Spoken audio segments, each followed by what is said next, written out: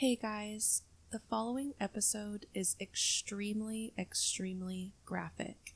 Listener discretion is strongly advised. Please do not listen around children. If topics such as murder, torture, mutilation, or kidnapping are triggering for you, please skip today's episode and go back and listen to another one of our episodes. As always, thank you so much for coming back to us every week. The support means the world to us. Remember, be kind and stay weird.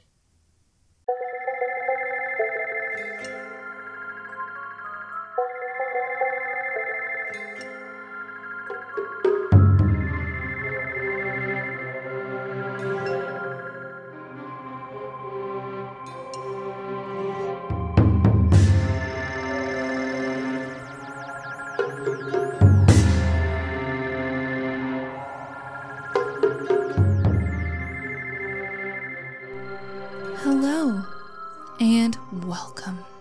This is the What If I Told You podcast, a show where we make you sick to your stomach for 2 hours straight. Yes, that's exactly what we're going to do today. And please know that we are recording right after eating our weight in pasta and breadsticks at Olive Garden. Yeah. So if us telling you this story after that doesn't explain who we are as people, I'm not sure what will. Well, we're definitely not going to want to eat the rest of the day after this. I mean, I have leftover ravioli for later. That is true. And 1 breadstick. Yeah. I'm going to eat it. I don't know if I'm going to have fucking time to eat. I need to unbutton my pants. I'm really full. That's amazing. That's like life goals. Yeah, just So today's episode sucks. So we're going to keep the intro short and sweet so we can get straight to ruining your day. I dare say this will be the worst case we cover ever. Yeah, so just go ahead and stop listening now. You won't regret it. And those of you who stick around, you're going to regret it. You will regret it, and also, welcome. You're also a sick fuck. We will go ahead and repeat what was already at the very beginning of this.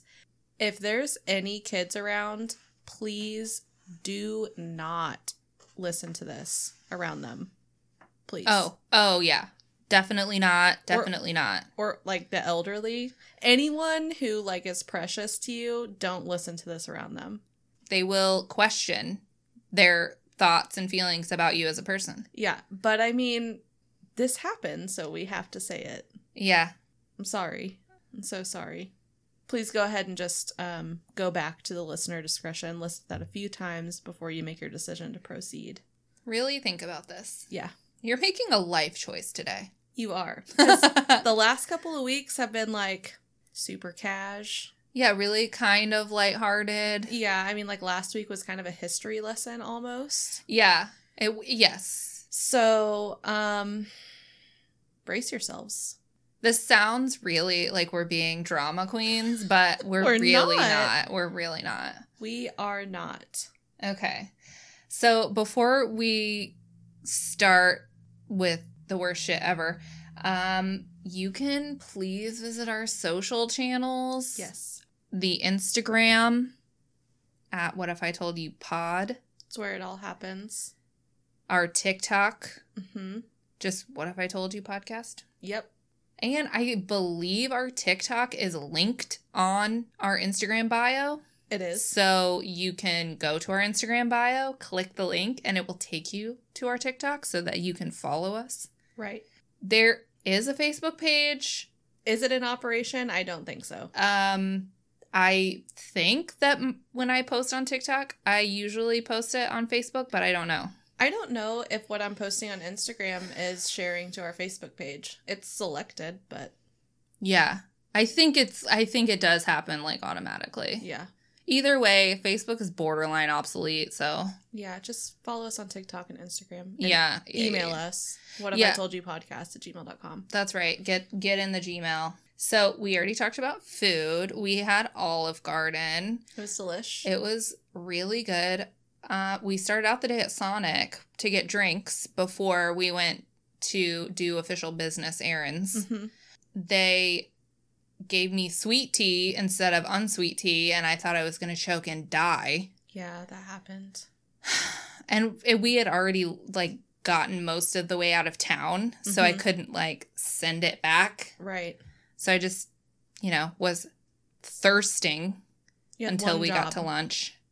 Yeah, we'd only ordered drinks. 2 drinks. And unsweet tea is simple. It's just tea with nothing in it. The only way you can fuck up an unsweet tea order is to give them a sweet tea. That's right. Which I'm not an unsweet tea drinker. Sweet tea all the way. But I know what it's like to get an unsweet tea. Yes, it's the exact same, but Right. just opposite. Right. I don't drink any, like, sugar drinks. Mm-hmm. I just can't. My body rejects it on, like, a cellular level. Yeah. So, I wish mine would. like, sometimes I'll get crazy and I'll get a vanilla Sprite at Sonic. That is crazy. But I can never drink all of it. I can get, like, 2 solid drinks out of it, and then Yeah. I'm done. That's it. I never finish a Sonic drink. If it's unsweet tea, I will finish that shit all day. Huh. Because it's like drinking water, Just gross water. basically. It's the best, but it's like drinking water. It's like drinking, like, dirty, like, sour water. That's what unsweet tea tastes like. No. However, unsweet tea is, like, the only drink aside from water Mm-hmm. that makes me feel less thirsty. Yeah, tea makes me feel thirsty. Because of the sugar. It's the sugar. Any type of drink with sugar in it makes me feel thirsty and, like, I have a film on my mouth. Mm. And I hate it. I just really hate it. So I don't do sugar in coffee. I don't do sugar in anything that I'm drinking. I do creamer in my coffee, but... Just a little half and half or black. Either one is acceptable to me. But, so sugar, I try to limit how much sugar I intake because it's so bad for you. Right. And I like to save my daily amounts of sugar for, like, ice cream. I want to Get eat that. my sugar. I don't want to drink it. Yeah, I get that. So, anyway, that's your exposition on sugar. Yeah, don't eat sugar, and don't be like this guy. Yeah, for fucking real. Okay. So, Even his name is uncomfortable. it is. Maybe it's like confirmation bias a little bit. Like, it's uncomfortable because we know what he did, and so it has marred his name, so it's just confirming what we already think, but... maybe. I don't know. Anyway, we don't really have much of a Chip's corner. No, we haven't really given Chip a lot to work off of. He's gonna be here soon, though, Yeah. hopefully. Yeah. We'll just hit you with that one when it happens. We won't even, like...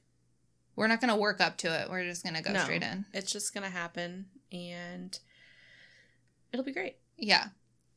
Maybe Chip can start, since we're not giving him enough to work with Yeah. in our episodes. I'm sure he'll have a lot of corner pieces for next episode after this one. He can just make something up that he wants us to say for him. Yeah. If he wants to. Yeah, he can. Chip, you can do whatever you want. We give you creative license. Right. That's official. It's official. We have both signed off on it I second that. as the CEOs of this operation. Yes. I'm going to start putting podcast CEO on my resume. That's amazing. Yeah. I have seen a lot of, like, business TikTok. For some reason, TikTok thinks that I'm interested in businesses and side hustle and, like, finance, Yeah. which is fine. I am, but I don't know why the algorithm just hits me with that. But a lot of people say that if you do something like a podcast or a blog or whatever, you should put it on your resume. Why not? I have never, because I have always, like, viewed this as a hobby, something that's, like, fun that we do. It's just like us hanging out, like, in an organized fashion. Yes. That's it. Yes. But so there's still a lot of work. there is a lot of work that goes into it, as far as, like, research, writing, formatting, editing, doing all of the tech and social media and all of that. It's a whole thing, Mm-hmm. but I never think of it as work that I would put on a resume, but you totally can. Yeah. Never occurred to me. Yeah. I mean, if I ever did that and then, like, my place of employment asked me to speak publicly for some reason because I podcast, I'd be like, no. My conditions for the speaking engagement, I need a room where I am alone. Right? And no one can see me. No one can see me or respond to me. Yes. And you can record it. Yeah, that's it. That's it. No video, just audio. Yes. Today, we are going to do Albert Fish. I'm sorry. He is, quite honestly, the worst human to ever plague the earth. Yeah. I mean, yeah, you're right. He's definitely top 5. Mm-hmm. Okay, so as always with horrible stories, we are going to start out with the victim list. Now, these first 3 are confirmed victims. Francis X. McDonnell, age 8. Billy Gaffney, age 4. Oh, that makes me want to throw up. Yeah. Grace Budd, age 10. And these next 5 are suspected victims. Emma Richardson, age 5. Yetta Abramowitz, age 12. Robin Jane Liu, age 6. Mary Ellen O'Connor, age 16. And Benjamin Collings, age 17. And the last several victims, what is that? The last 5 victims that are suspected, because of the breadth and length of this story, we have listed them in the victims section, but we're not going to talk about their story specifically because there's a lot that goes into the 3 that are confirmed victims. Right. And so we're not going to actually go into Emma, Yetta, Robin, Mary Ellen, or Benjamin. Okay. So now we're going to talk about Albert Fish's childhood. He was born Hamilton Howard Fish, May 19th, 1870 in Washington, D.C. So this is an old-ass case. Yeah. 1870, this motherfucker is born. 1870. Okay. Damn. His parents were Randall and Ellen Fish. First of all, the last name Fish. That's what I'm saying. Yeah. Okay. Randall was 75 at the time of Albert's birth. His dad, 75 whenever he was born. So that is late as hell in life to be having children, but we're totally judging it, honestly. I put in here, we're not judging it, but I feel like my reaction says, yes, I am. His mom, Ellen, though, was only 43. Wait, no. She was 43 years younger than Randall. So that means she was in her 30s when she had Albert. So that's obviously, like, totally normal. Average and normal for a woman to have children. Obviously, a woman can't have children when they're 75. Yeah. I don't even want to talk about how biologically unfair it is that a man can continue to reproduce until he fucking dies. And a woman, they're like, oh yeah, your childbearing years, you got 10 years to make the decision if you want one. Yeah. That's pretty much it. Gee, fucking thanks. Biology. So obviously Randall passed away not long after Albert was born. He was only 5 when his dad died. Mm-hmm. And Ellen, this put her in a weird financial situation because her husband is the breadwinner. This is the 1800s. She likely didn't work at all. Right. So she put Albert into the St. John's Orphanage in Washington, D.C. Since clearly the reasoning is that she didn't financially have the means to pay to take care of him. Yeah. So since Randall was the source of income and that was lost whenever he passed away, while he was in the orphanage, Fish was abused often, which I think that's pretty commonplace with orphanages at this time. Really, really sad. He was abused often, and some reports say he eventually began to enjoy the physical pain of the abuse. Oof. We're going to call that a red flag. Yeah, absolutely. By 1880, when Fish was 10, his mom had secured a government job and was then able to care for him once more. So she removed him from the orphanage and he went back home to his mother. So it sounds like his parents were decent enough parents. Like, obviously his dad passed away when he was 5, so there's not really much there for his dad. But his mom seemed to be trying to make the right decisions for him. Right. And got him back as soon as she could. So he spent 5 years in the orphanage. When he was 12, he began, it's in the articles I read, it said a romantic relationship with a telegraph boy, roughly the same age. 12, I mean, do you have romantic relationships at 12? I don't know. That seems a weird way to label that. It does. But that's what it said. I don't think that Albert Fish ever self-declared to be gay, but it appears as though he was at least interested in males on some level. So during this period, this boy introduced him to certain like sexual fetish things, which seems crazy for people who are 12 years old. Yeah, especially in 1880. Yeah, that's I was very confused reading this, especially now I'm going to tell you what those fetishes are. Hold on to your hats because it's really bad. So this telegraph boy introduced Fish to practices urinalia, which is drinking urine. I don't know how to pronounce that correctly. Urolagnia? Urolagnia? Urolagna? I don't know. It kind of looks like lasagna at the end there. It does, kind of. And then also coprophagia? Coprophagia? You think that's right? Chip. I'm going to go with coprophagia. I like it. Well, I don't like it, but I like it. Which is eating feces. God. I'm so unhappy about that. So the telegraph boy introduces Fish to these two things. So that's great. Good start.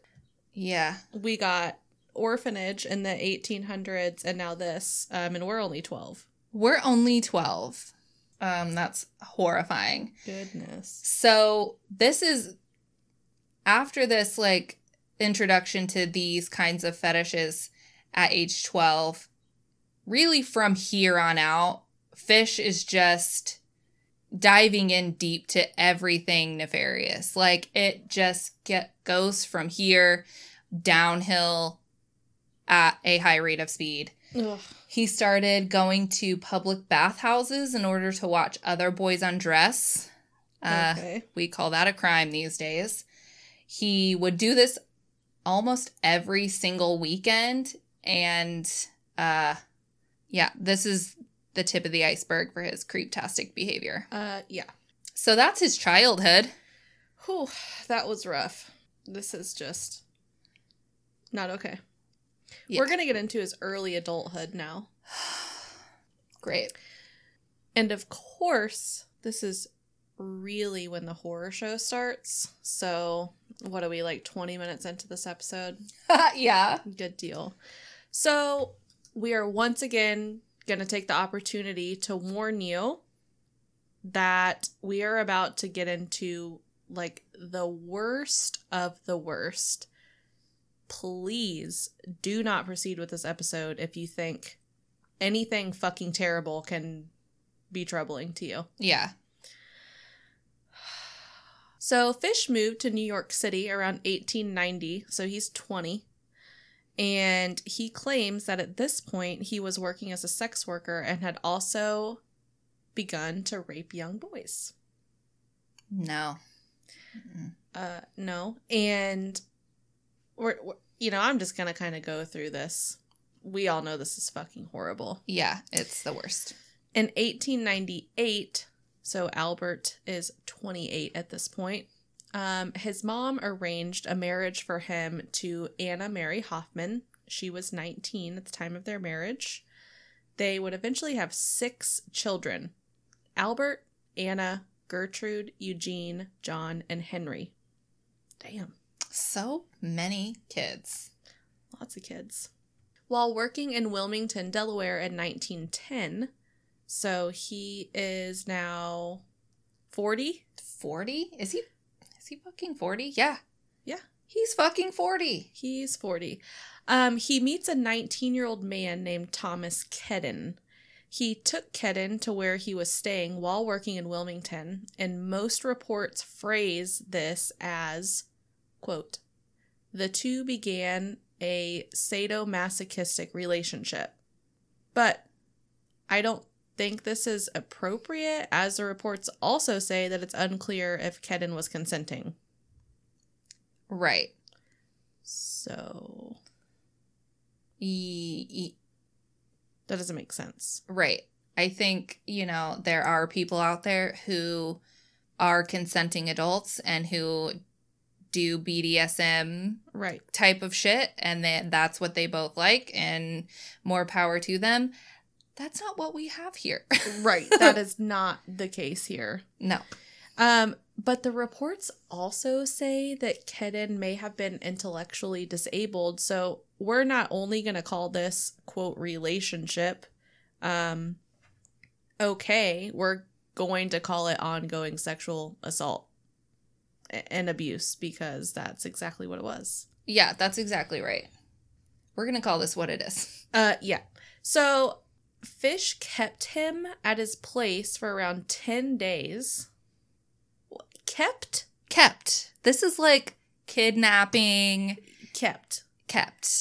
You don't keep people somewhere. No. You keep, like, your shoes somewhere. Yeah. You don't keep human beings anywhere. No.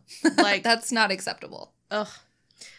After the 10 days, at his place, at Fish's place, he then took him to an old farmhouse. So cue fucking creepy music at any point from here on out. Yeah. And you might have guessed that this is when shit gets bad. I mean, it's been bad. It's getting worse. Yeah. So first, Fish began to torture Kedden. And this took place over the course of 14 days. That is so long. That is so long. And he even went as far as cutting off Kedden's manhood. Like, cutting it off. Like, away, like, detaching it from his body. Yeah. I don't know if he cut off his entire penis, but he definitely cut off some of his penis. Any is too much. Any is too much. That's right. The kept for 10 days was too much. The torture for 14 days was way too much. An old farmhouse, really? What is this farmhouse? Is it just like an old, like, abandoned farmhouse? What is happening? I feel like it is. Ugh. So later, when Fish was asked about Kedden, he stated that he had intended to kill him and take his body parts home. But he was too worried about the heat and the smell. So instead, he poured peroxide on the wound, wrapped it in a Vaseline-covered handkerchief, left a $10 bill with him and straight up left him there like that. Yeah. $10 for what? Bus fare? I don't know. Here's the thing. If he cut off any part of his penis, Kedden likely bled out. Like, yeah. It says he poured peroxide on there. Okay, that doesn't cauterize a wound, though. I mean, God, dude. He probably bled out and died in that farmhouse. So, Thomas Kedden has to be added to the victim list. Well, I mean, he is a victim even if he didn't die, obviously. Well, right. But that dude the likelihood of him surviving that with the main artery that goes to the penis is absolutely unlikely. Okay. So now we're going to talk about the end of his marriage. His marriage to Anna Mary Hoffman, I think that's her name, is a back burner issue in this story. But we're gonna talk about his wife leaving him. Yeah. Why not? So his wife left him in January of 1917 for a handyman who had boarded in their house, and his name was John Straub. Anna seemingly left Fish and their children, and Fish was just like a single dad after that, which is disturbing in every single way. Mm-hmm. So it is hard to say what this did to his mental health because he clearly had some issues. Like, that wasn't even the tipping point. Right. So, but he began to have auditory hallucinations. He even once wrapped himself in a carpet, claiming he was following the directions of John the Apostle. So, okay. He was not acting normal, to say the least. Yeah, I can't think of the last time I wrapped myself in carpet. No. I'm trying to rid my entire life of carpet, so. He also began self-harming at this time. So he would embed needles into his groin and abdomen. And x-rays after his arrest show that he had 29 needles lodged in his pelvic region. You just left him there? Yeah. How do you, go about your everyday life like that? I have no idea. Just 29 needles. All the way in there. Yeah.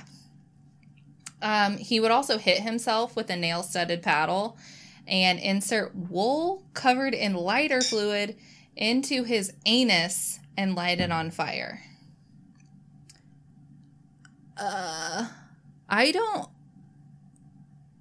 I'm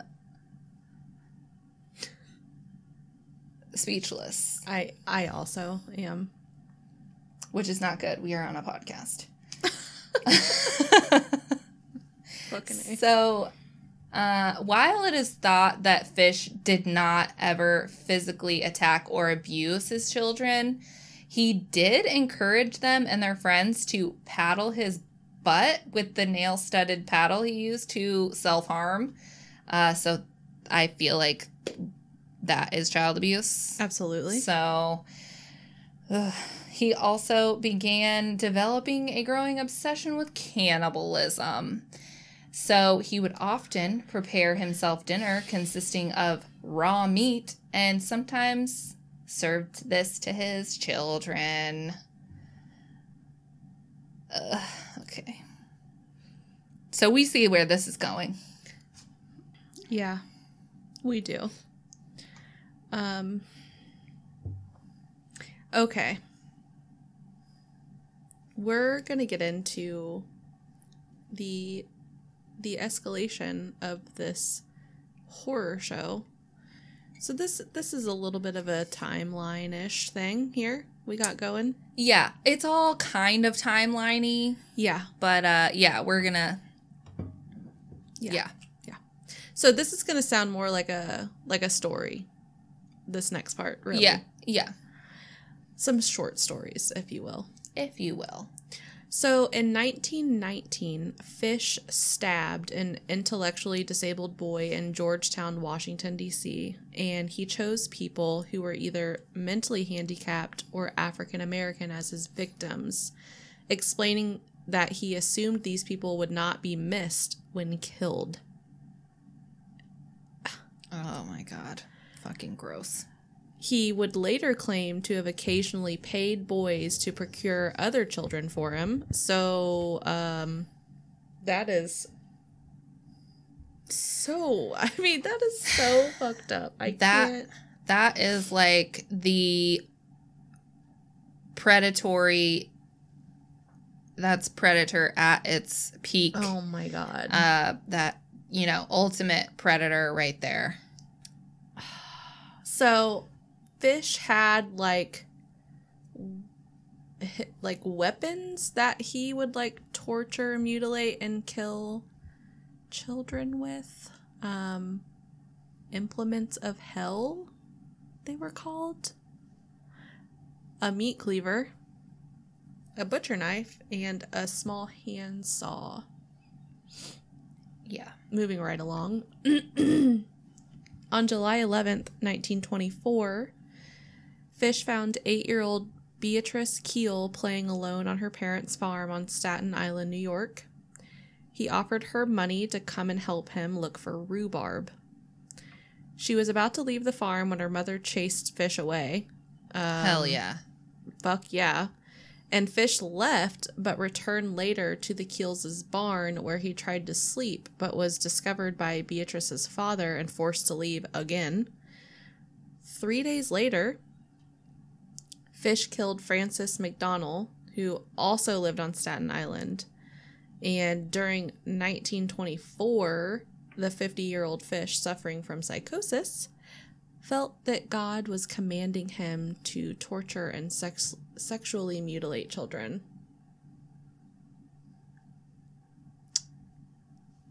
No.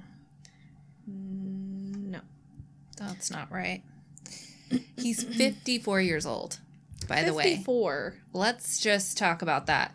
And this is the 1920s. So 54 in the 1920s, I feel like looks much different than 54 looks now. Yes. Yes. We don't have the, when I think of 54 now, I think of like Brad Pitt still looking young. Right. Yeah, 54 now is not old. But 54 in the 1920s, this guy was an old man. Yes. Yeah. Okay, so Fish attempted to test his implements of hell on a child he had been molesting named Cyril Quinn. Quinn and his friend were playing box ball on a sidewalk, which I feel like is Foursquare, don't you? I think so, yeah. Yeah. So they were playing box ball on a sidewalk when Fish asked them if they had eaten lunch. When they said that they hadn't, he invited them into his apartment for sandwiches. Definitely weird. I don't know how weird that would have been then. Yeah, it's really hard to say. I'm guessing his apartment is not that far away from where they're at. Yeah. So are they neighbors? Did they know each other? Did they know who he was? Stranger danger, I feel like, wasn't a huge thing. Yeah. Then. Yeah. I agree. But so they're in Fish's apartment and they were like wrestling around on his bed. Like the two boys were wrestling with each other on Fish's bed and they dislodged his mattress. And underneath was a knife, a small handsaw, and a meat cleaver. And they were obviously super fucking scared and they ran out. Yeah. Thank God. Yeah. I don't know if Fish was still making the sandwiches or what. Either way, they got themselves the fuck out of there. Yeah. Okay, so now we're going to talk about the murder of Grace Budd. So, on May 25th, 1928, Fish saw a classified ad in the Sunday edition of the New York World that read, quote, "Young man, 18, wishes position in country. Edward Budd, 406 West 15th Street," end quote. So this is Grace Budd's older brother. He's looking for some work in the country. And on May 28th, Fish, who is now 58, visited the Budd family in Manhattan under the pretense of hiring Edward. He later confessed that he planned to tie Edward up, mutilate him, and leave him to bleed to death. Fish introduced himself as Frank Howard, a farmer from Farmingdale. That seems on the nose. He promised to hire Budd and his friend Willie and said he would send for them in a few days. Fish failed to show up, but sent a telegram to the Budd family apologizing and set a later date. When Fish returned, he met Edward's younger sister, Grace. He apparently, at this point, changed his intended victim from Edward to Grace. He quickly made up a story about having to attend his niece's birthday party. He convinced the parents, Delia Flanagan and Albert Budd the first, weird that his name is Albert Budd. He convinced them to let Grace accompany him to the party that evening. The elder, Albert Budd, was a porter for the United States Equitable Life Assurance Society. Grace had a younger sister, Beatrice, and then her older brother, Edward, and another brother named George. Grace left with Fish that day and never returned. So I think it's really weird that this is the first time Grace Budd's family is meeting Albert Fish, and they let her go somewhere with him. Yeah. That's super weird. Incredibly weird. Even for this time, I feel like incredibly weird. Oh, yeah. So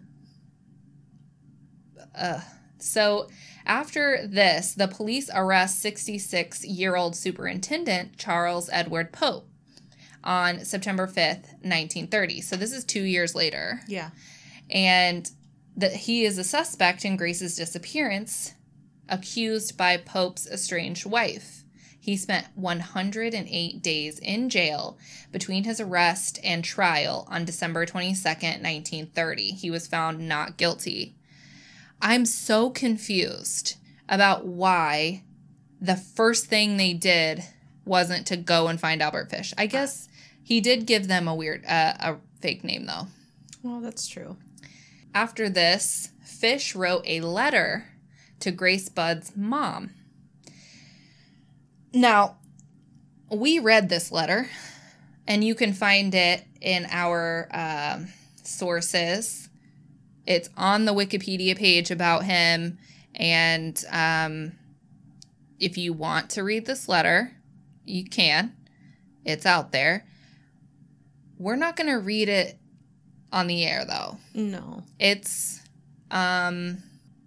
really, really horrifying, and it's basically him in this letter to Grace Budd's mother telling her how he tortured and killed Grace. Yeah.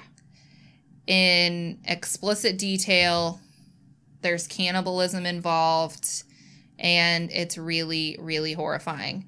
So it's definitely not something we want to read, but it's out there. If you are listening to this and feel like in order to understand him more as an offender, feel like you need to read it, it's out there. Just go to our sources. The quickest is probably going to the Wikipedia page. Yeah. And reading it. But honestly, you don't really need to. You don't need to.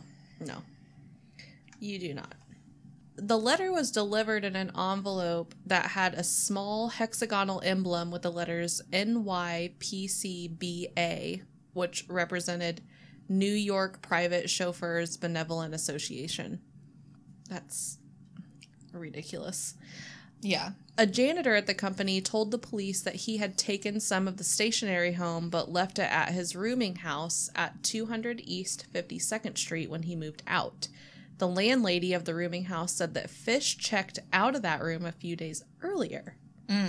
So she said that Fish's son sent him money and he asked her to hold his next check for him. William F. King was the chief investigator for this case. He waited outside the room until Fish returned. Fish agreed to go to the headquarters without questioning. So this is when he's being captured, if you haven't gotten that. Yeah. Then brandished a razor blade at this investigator. King quickly disarmed him and then took him to police headquarters.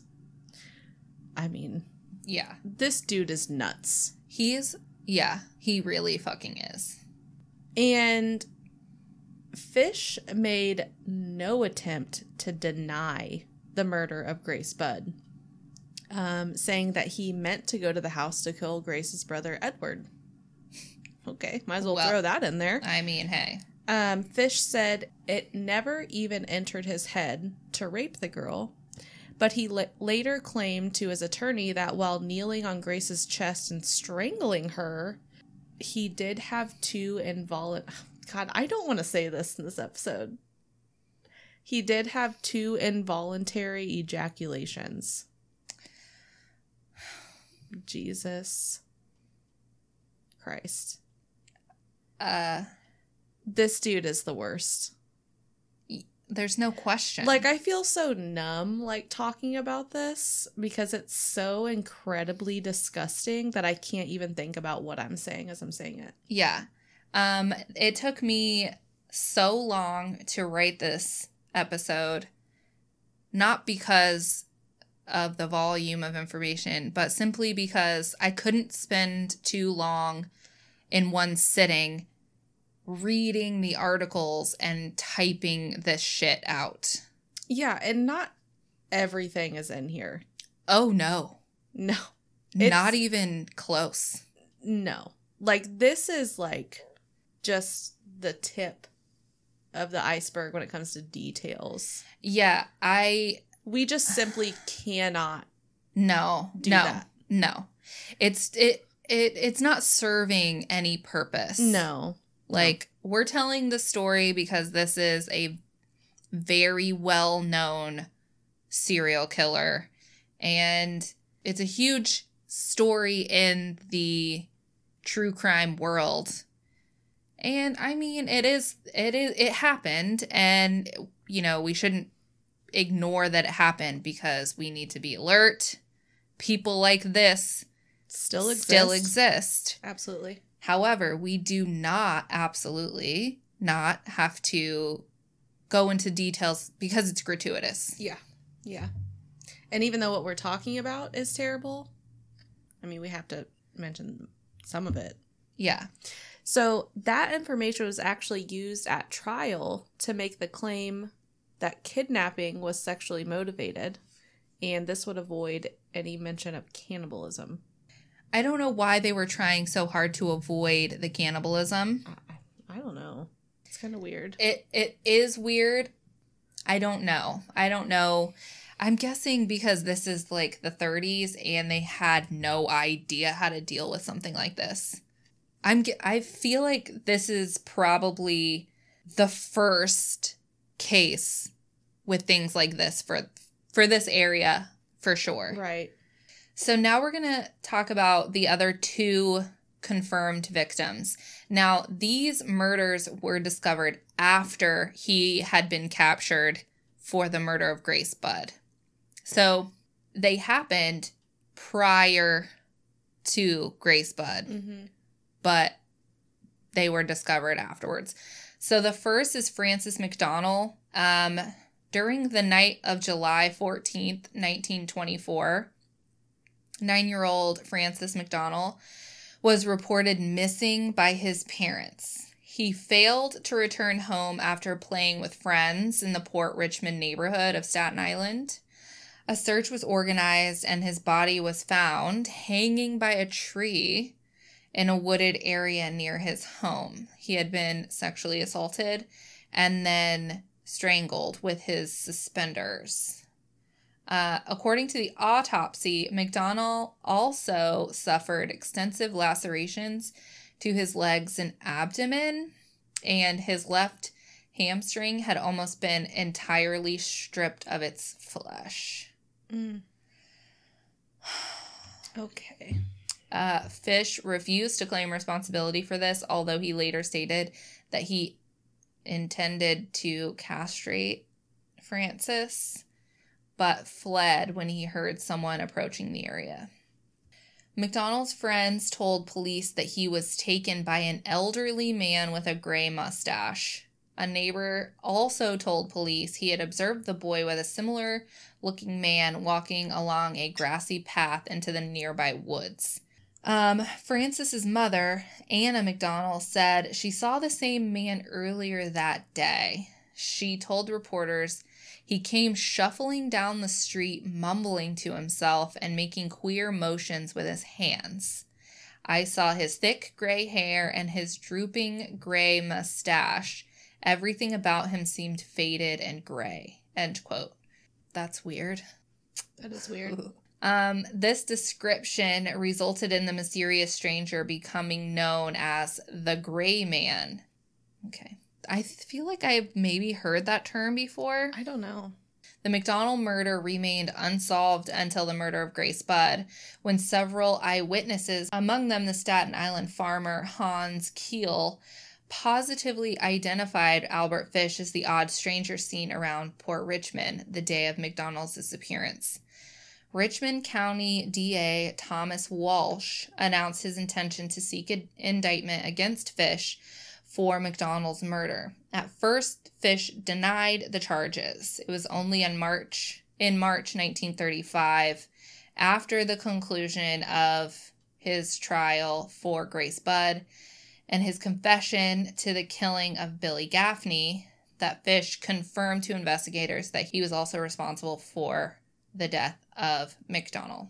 When the McDonald confession was made public, the New York Daily Mirror wrote that the disclosure solidified Fish's reputation as, quote, the most vicious child slayer in criminal history. Ugh. Yeah, absolutely. He absolutely is.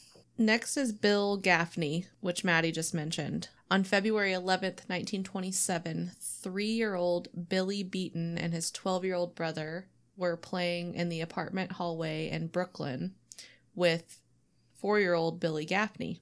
When the 12-year-old left for his apartment, both younger boys disappeared. Beaton was found later on the roof of the apartment, alive, right? Alive. Yeah, he was alive. When asked what happened to Billy, Beaton said the boogeyman took him, and Gaffney's body was never recovered. Initially, serial killer Peter Kudzanowski was a suspect in the boys' murder. Then Joseph Meehan, a motorman on a Brooklyn trolley, saw a picture of Fish in the newspaper and identified him as the old man whom he saw February 11th, 1927. The old man had been trying to quiet a little boy sitting with him on the trolley. So, obviously, Fish snatched this kid. Obvious. And took him on public transit. That's so weird. What the fuck? The boy was not wearing a jacket and was crying for his mother and was dragged by the man, Fish, on and off the trolley. And Beaton's description of the boogeyman matched Fish. Yeah. Police matched the description of the child to Gaffney, and detectives of the Manhattan Missing Persons Bureau were able to establish that Fish was employed as a house painter by a Brooklyn real estate company during February of 1927. On that day, he was working at a location just a few miles from where the boy was abducted. Why he was in that apartment, I don't know.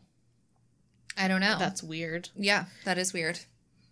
Fish made certain claims about what he had done to Billy Gaffney in a letter to his own attorney. I don't know what the fuck is with this dude and writing this shit in letters. It reminds me a little bit of BTK. Yeah. And that BTK wrote a bunch of letters. Ugh. It's It's Again, it's a really disturbing letter. It's pretty similar to the letter he sent Grace Budd's mom. yeah. It's very, very similar. Yeah. So if you want to read it, it's in our sources. Highly recommend you don't, but Yeah. Gaffney's mother, Elizabeth, actually visited Fish in Sing Sing, accompanied by Detective King and 2 other men. She wanted to ask him about her son's death, but Fish refused to speak to her. He actually began to weep and was asked to be left alone. After 2 hours of asking him questions through his lawyer, James Dempsey, Mrs. Gaffney gave up. She was still unconvinced that Fish was her son's killer. That's so crazy. That is so crazy and so sad. I don't know how she did that. I have no idea either. Side note, Billy Gaffney's body was never recovered, and I don't think Grace Budd's body was ever recovered either. Just side note. So now we're going to talk about the charges, the trial, and the conviction. So Albert Fish was really only formally charged and tried in the murder of Grace Budd. His trial for the murder of Grace Budd began March 11, 1935 in White Plains, New York. Frederick P. Close presided as judge, and Westminster County Chief Assistant District Attorney. God damn, that's fucking too many titles. It is. Albert F. Gallagher was prosecuting the case. So Fish's defense counsel, James Dempsey, was a former prosecutor and one-time mayor of Peekskill, New York. I don't know why I left that in there. Whatever. Fish pleaded not guilty by reason of insanity. He claimed to have suffered the following that would make him eligible for that plea. So he claimed to have heard voices from God telling him to kill children. Because God would tell someone to do that. Right. Got it. Very Son of Sam. He also had so many sexual abnormalities as to be called a, quote, psychiatric phenomenon by the psychiatrist who evaluated him. So some of the psychiatrists claimed that the number of sexual abnormalities that he had also contributed to his plea of insanity. Mm-hmm. So his sexual proclivities were as follows: sadism, masochism, flagellation, exhibitionism, voyeurism, picurism, cannibalism, coprophagia, urophilia, hematologia, pedophilia, necrophilia, and fibulation. I only know a couple of those terms. Yeah. I didn't look them up because I didn't want to know. Right. So if you are so inclined to look into all of those things and you want to know what they are, please don't email us about them. Yeah. The defense's chief expert witness was Frederick Wortham. He was a psychiatrist with an emphasis on child development, and he conducted psychiatric examinations for New York criminal courts. So during 2 days of testimony, Wortham explained Fish's obsession with religion, and specifically his preoccupation with the biblical story of Abraham and Isaac from Genesis. So, like, Abraham sacrifices Isaac, but Isaac is allowed to live, I think. I have no idea. I've read it, but it's been a while, and I don't, I think Isaac ultimately lives because Abraham is willing to sacrifice him, and he willingly does it. He accepts it, that he has to do it. And so the sincerity of his sacrifice, God's like, all right, well, Isaac can live still. Right. I have no idea. I think that's the story. I'm not a theologian. Anyway, so apparently Fish was obsessed with this story from the Bible, and he believed that similarly sacrificing a boy would be penance for his own sin, and that even if the act of killing that boy in itself was wrong, angels would prevent it if God did not approve of it. That is the dumbest fucking logic ever. First of all. And Grace Budd was a little girl. Yeah. So I don't understand that evaluation. No. But Wortham then detailed Fish's cannibalism, which in his mind he associated with communion. The last question Dempsey asked Wortham was 15,000 words long, detailed Fish's life, and ended with asking how the doctor considered his mental condition based on his life. And Wortham simply answered, he is insane. Okay. Gallagher, the prosecutor, cross-examined Wortham on whether Fish knew the difference between right and wrong. He responded that he did know, but that it was a perverted knowledge based on his opinions of sin, atonement, and religion, and thus was an, quote, insane knowledge. The defense called 2 more psychiatrists to support Wortham's findings. Oh, God. So the first of 4 rebuttal witnesses was Menzies Gregory, the former manager of Bellevue, the psychiatric hospital in New York, where Fish was treated during 1930. He testified that Fish was abnormal but sane. Under cross, Dempsey asked if coprophilia, urophilia, and pedophilia indicated a sane or insane person. Gregory replied that such a person was not, quote, mentally sick, and that these were common perversions that were, quote, socially perfectly all right, and that Fish was, quote, no different from millions of other people. Some very prominent and successful who suffered from the very same perversions. Okay. So that is a weird answer. I don't feel like having certain sexual preferences makes a person insane necessarily. But I feel like the whole list itself, taken in its entirety, yes, I think that's I think Fish clearly suffered from mental illness, obviously. But simply suffering from mental illness doesn't absolve someone from responsibility from crimes, and it doesn't warrant a not guilty by reason of insanity necessarily. So it comes down to whether or not the jury ultimately believes that Fish knew right from wrong while he was committing the crimes. So that's the threshold for legally insane. Yeah. I think people get hung up on, is someone insane or is someone legally insane? Right. They're very different. The threshold for getting to be declared not guilty due to insanity is much higher than being insane. Yeah. So personally, I think he did know right from wrong. He lied about his identity in order to snatch a girl. Yeah, so he was manipulative. He was manipulating. That, to me, indicates a level of cognitive ability. Like, Absolutely. he knew at least enough that it was wrong to conceal his identity. Right. Or he would just be doing this out in the open. Yeah, out here snatching kids without any concealment. Right. Exactly. And this whole trial testimony is specifically for the murder of Grace Budd. So we're only talking about that incident. He concealed his identity in order to get her. Yep.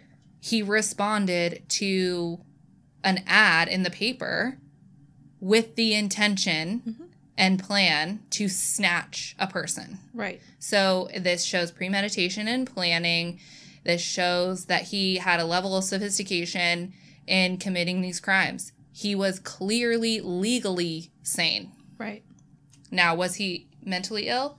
Of course. You don't snatch children and murder them if you're not mentally ill. Exactly. Exactly. So luckily, the jury agreed. And none of them doubted that he was insane, but ultimately they felt that he should be convicted, and they found him legally sane and guilty, and the judge ordered the death sentence. Oof. Clearly. So Fish was executed. Of course he was. He arrived at prison in March of 1935. He was executed on January 16th, 1936. So this is a very short time. This is an incredibly short time for someone to be on death row. Yes. Less But than a year. I don't know what that was like in the 30s.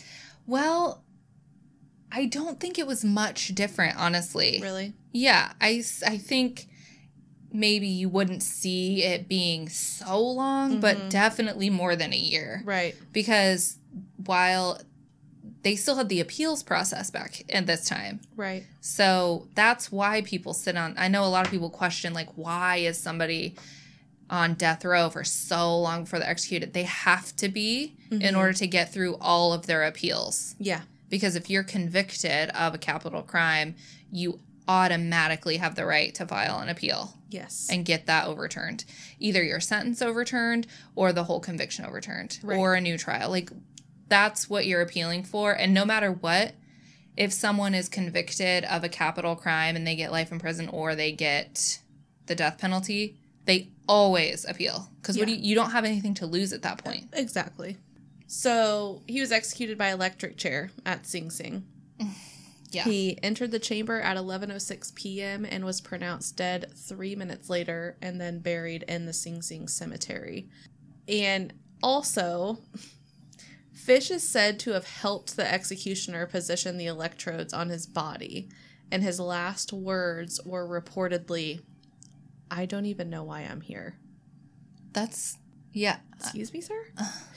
According to one witness present, it took just 2 jolts before Fish died, creating the rumor that the apparatus was short-circuited by the needles that Fish had inserted into his body.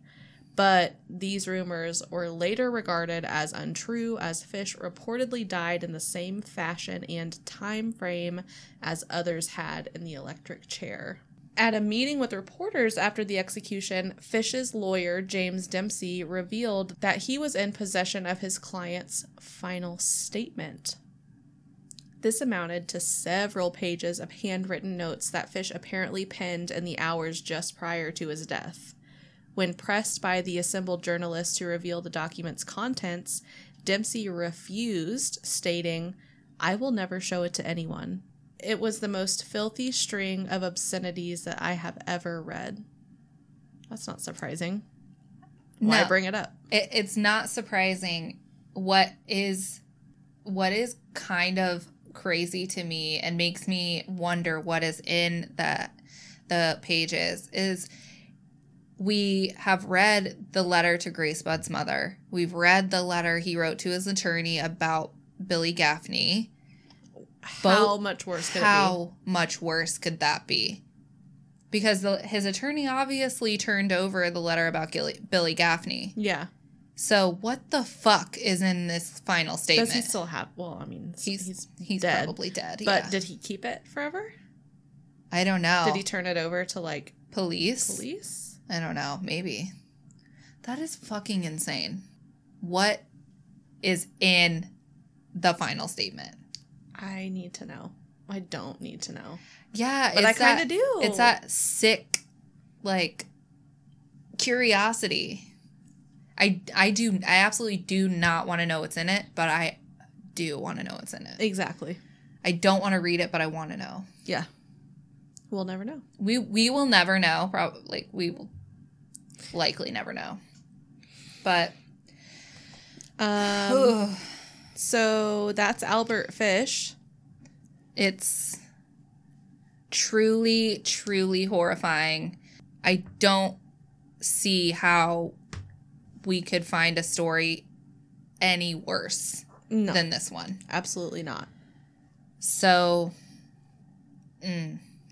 I don't have any final thoughts? I don't either. The only thing I put in our notes was fuck.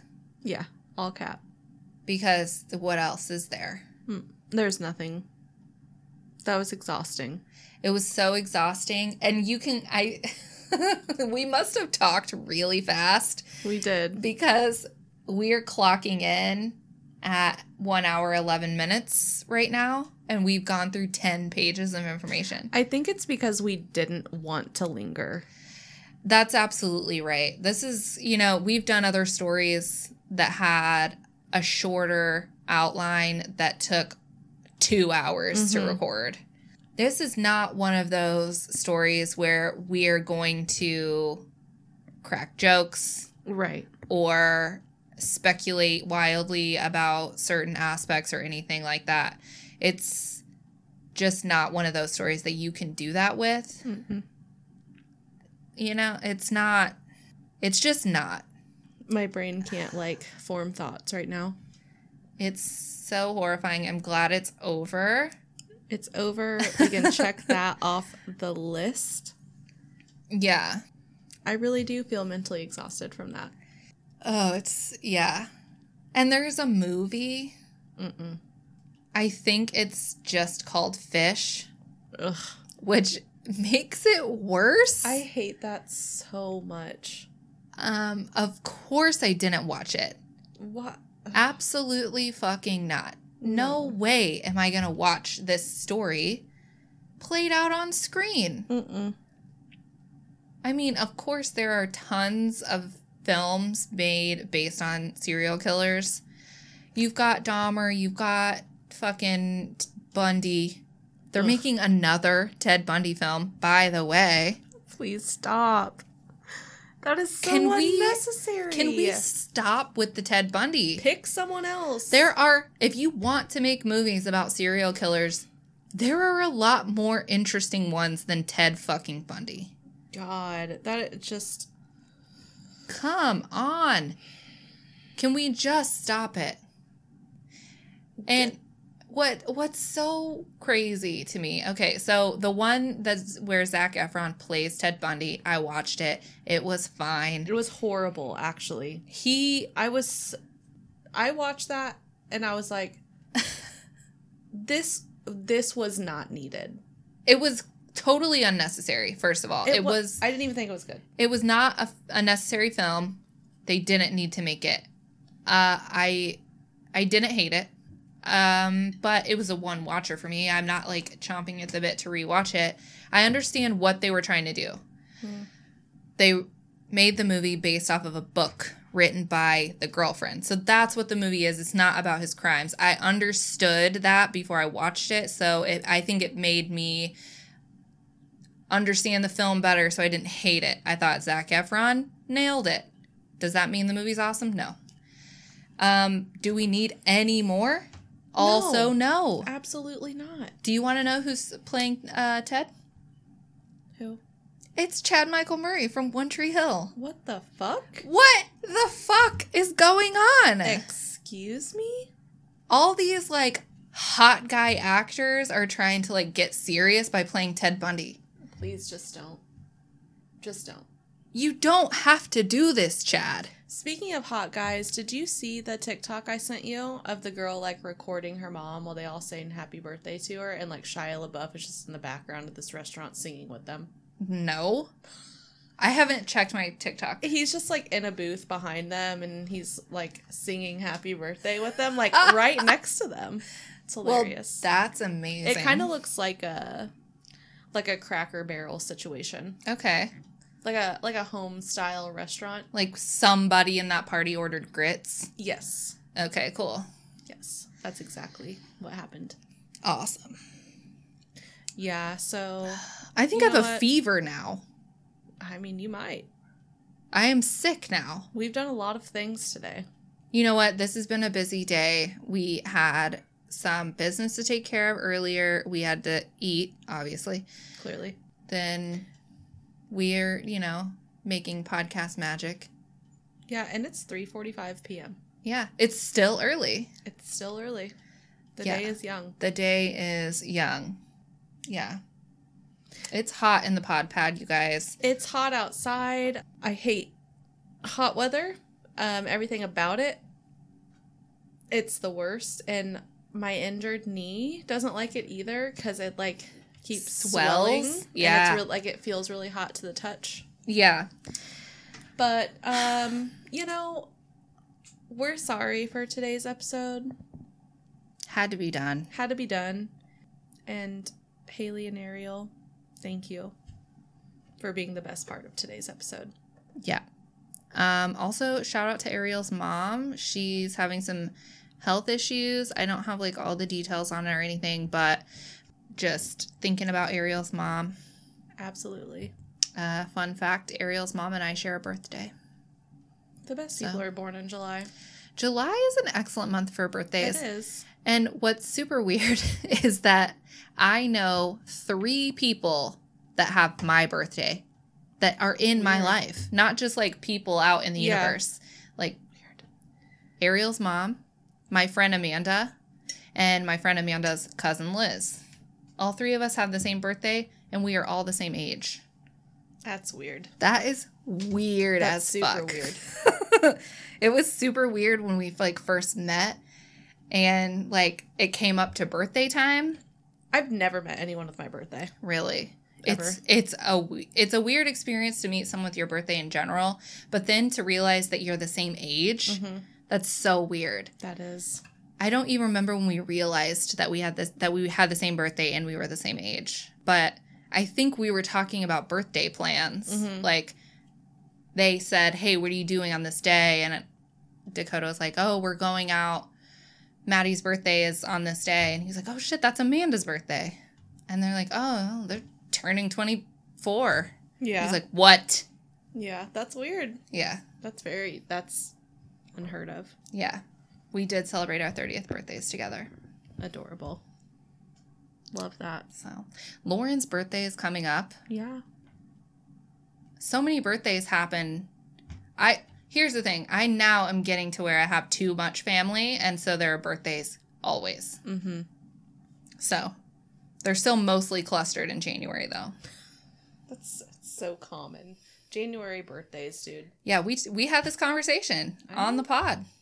I know. Something about the month of April really gets people going. He has risen. Please look at our TikTok and Instagram and follow us on both. Yes, please. And comment on some shit. Yeah, share the shit, do all the things. Send us some DMs. Go ahead and review us on Apple Pod if you have an iPhone and that's how you're listening to us. Yes, please. And it's been a great Monday. It's not Monday. It's Saturday. not Monday. It's Saturday. It's been a great Saturday. I'm so glad we've completed this task. Yes. Yes. And most of you are probably listening on Monday That's at probably work. why I said that. Yeah, that probably is why you said that. So Monday already sucks. We all hate Mondays. And so we're just not going to make your day any better. No. We're just here to make it worse. Yep. So, you're welcome. Yeah. Okay, well, we're going to get off here and do other Saturday shit. Peter the llama, he did his job excellently today, holding my mic cord. Beautiful. So, in the meantime, after this episode, please start drinking heavily and don't operate heavy equipment. And don't stay kind. Be kind. And stay weird. Okay, goodbye. Bye.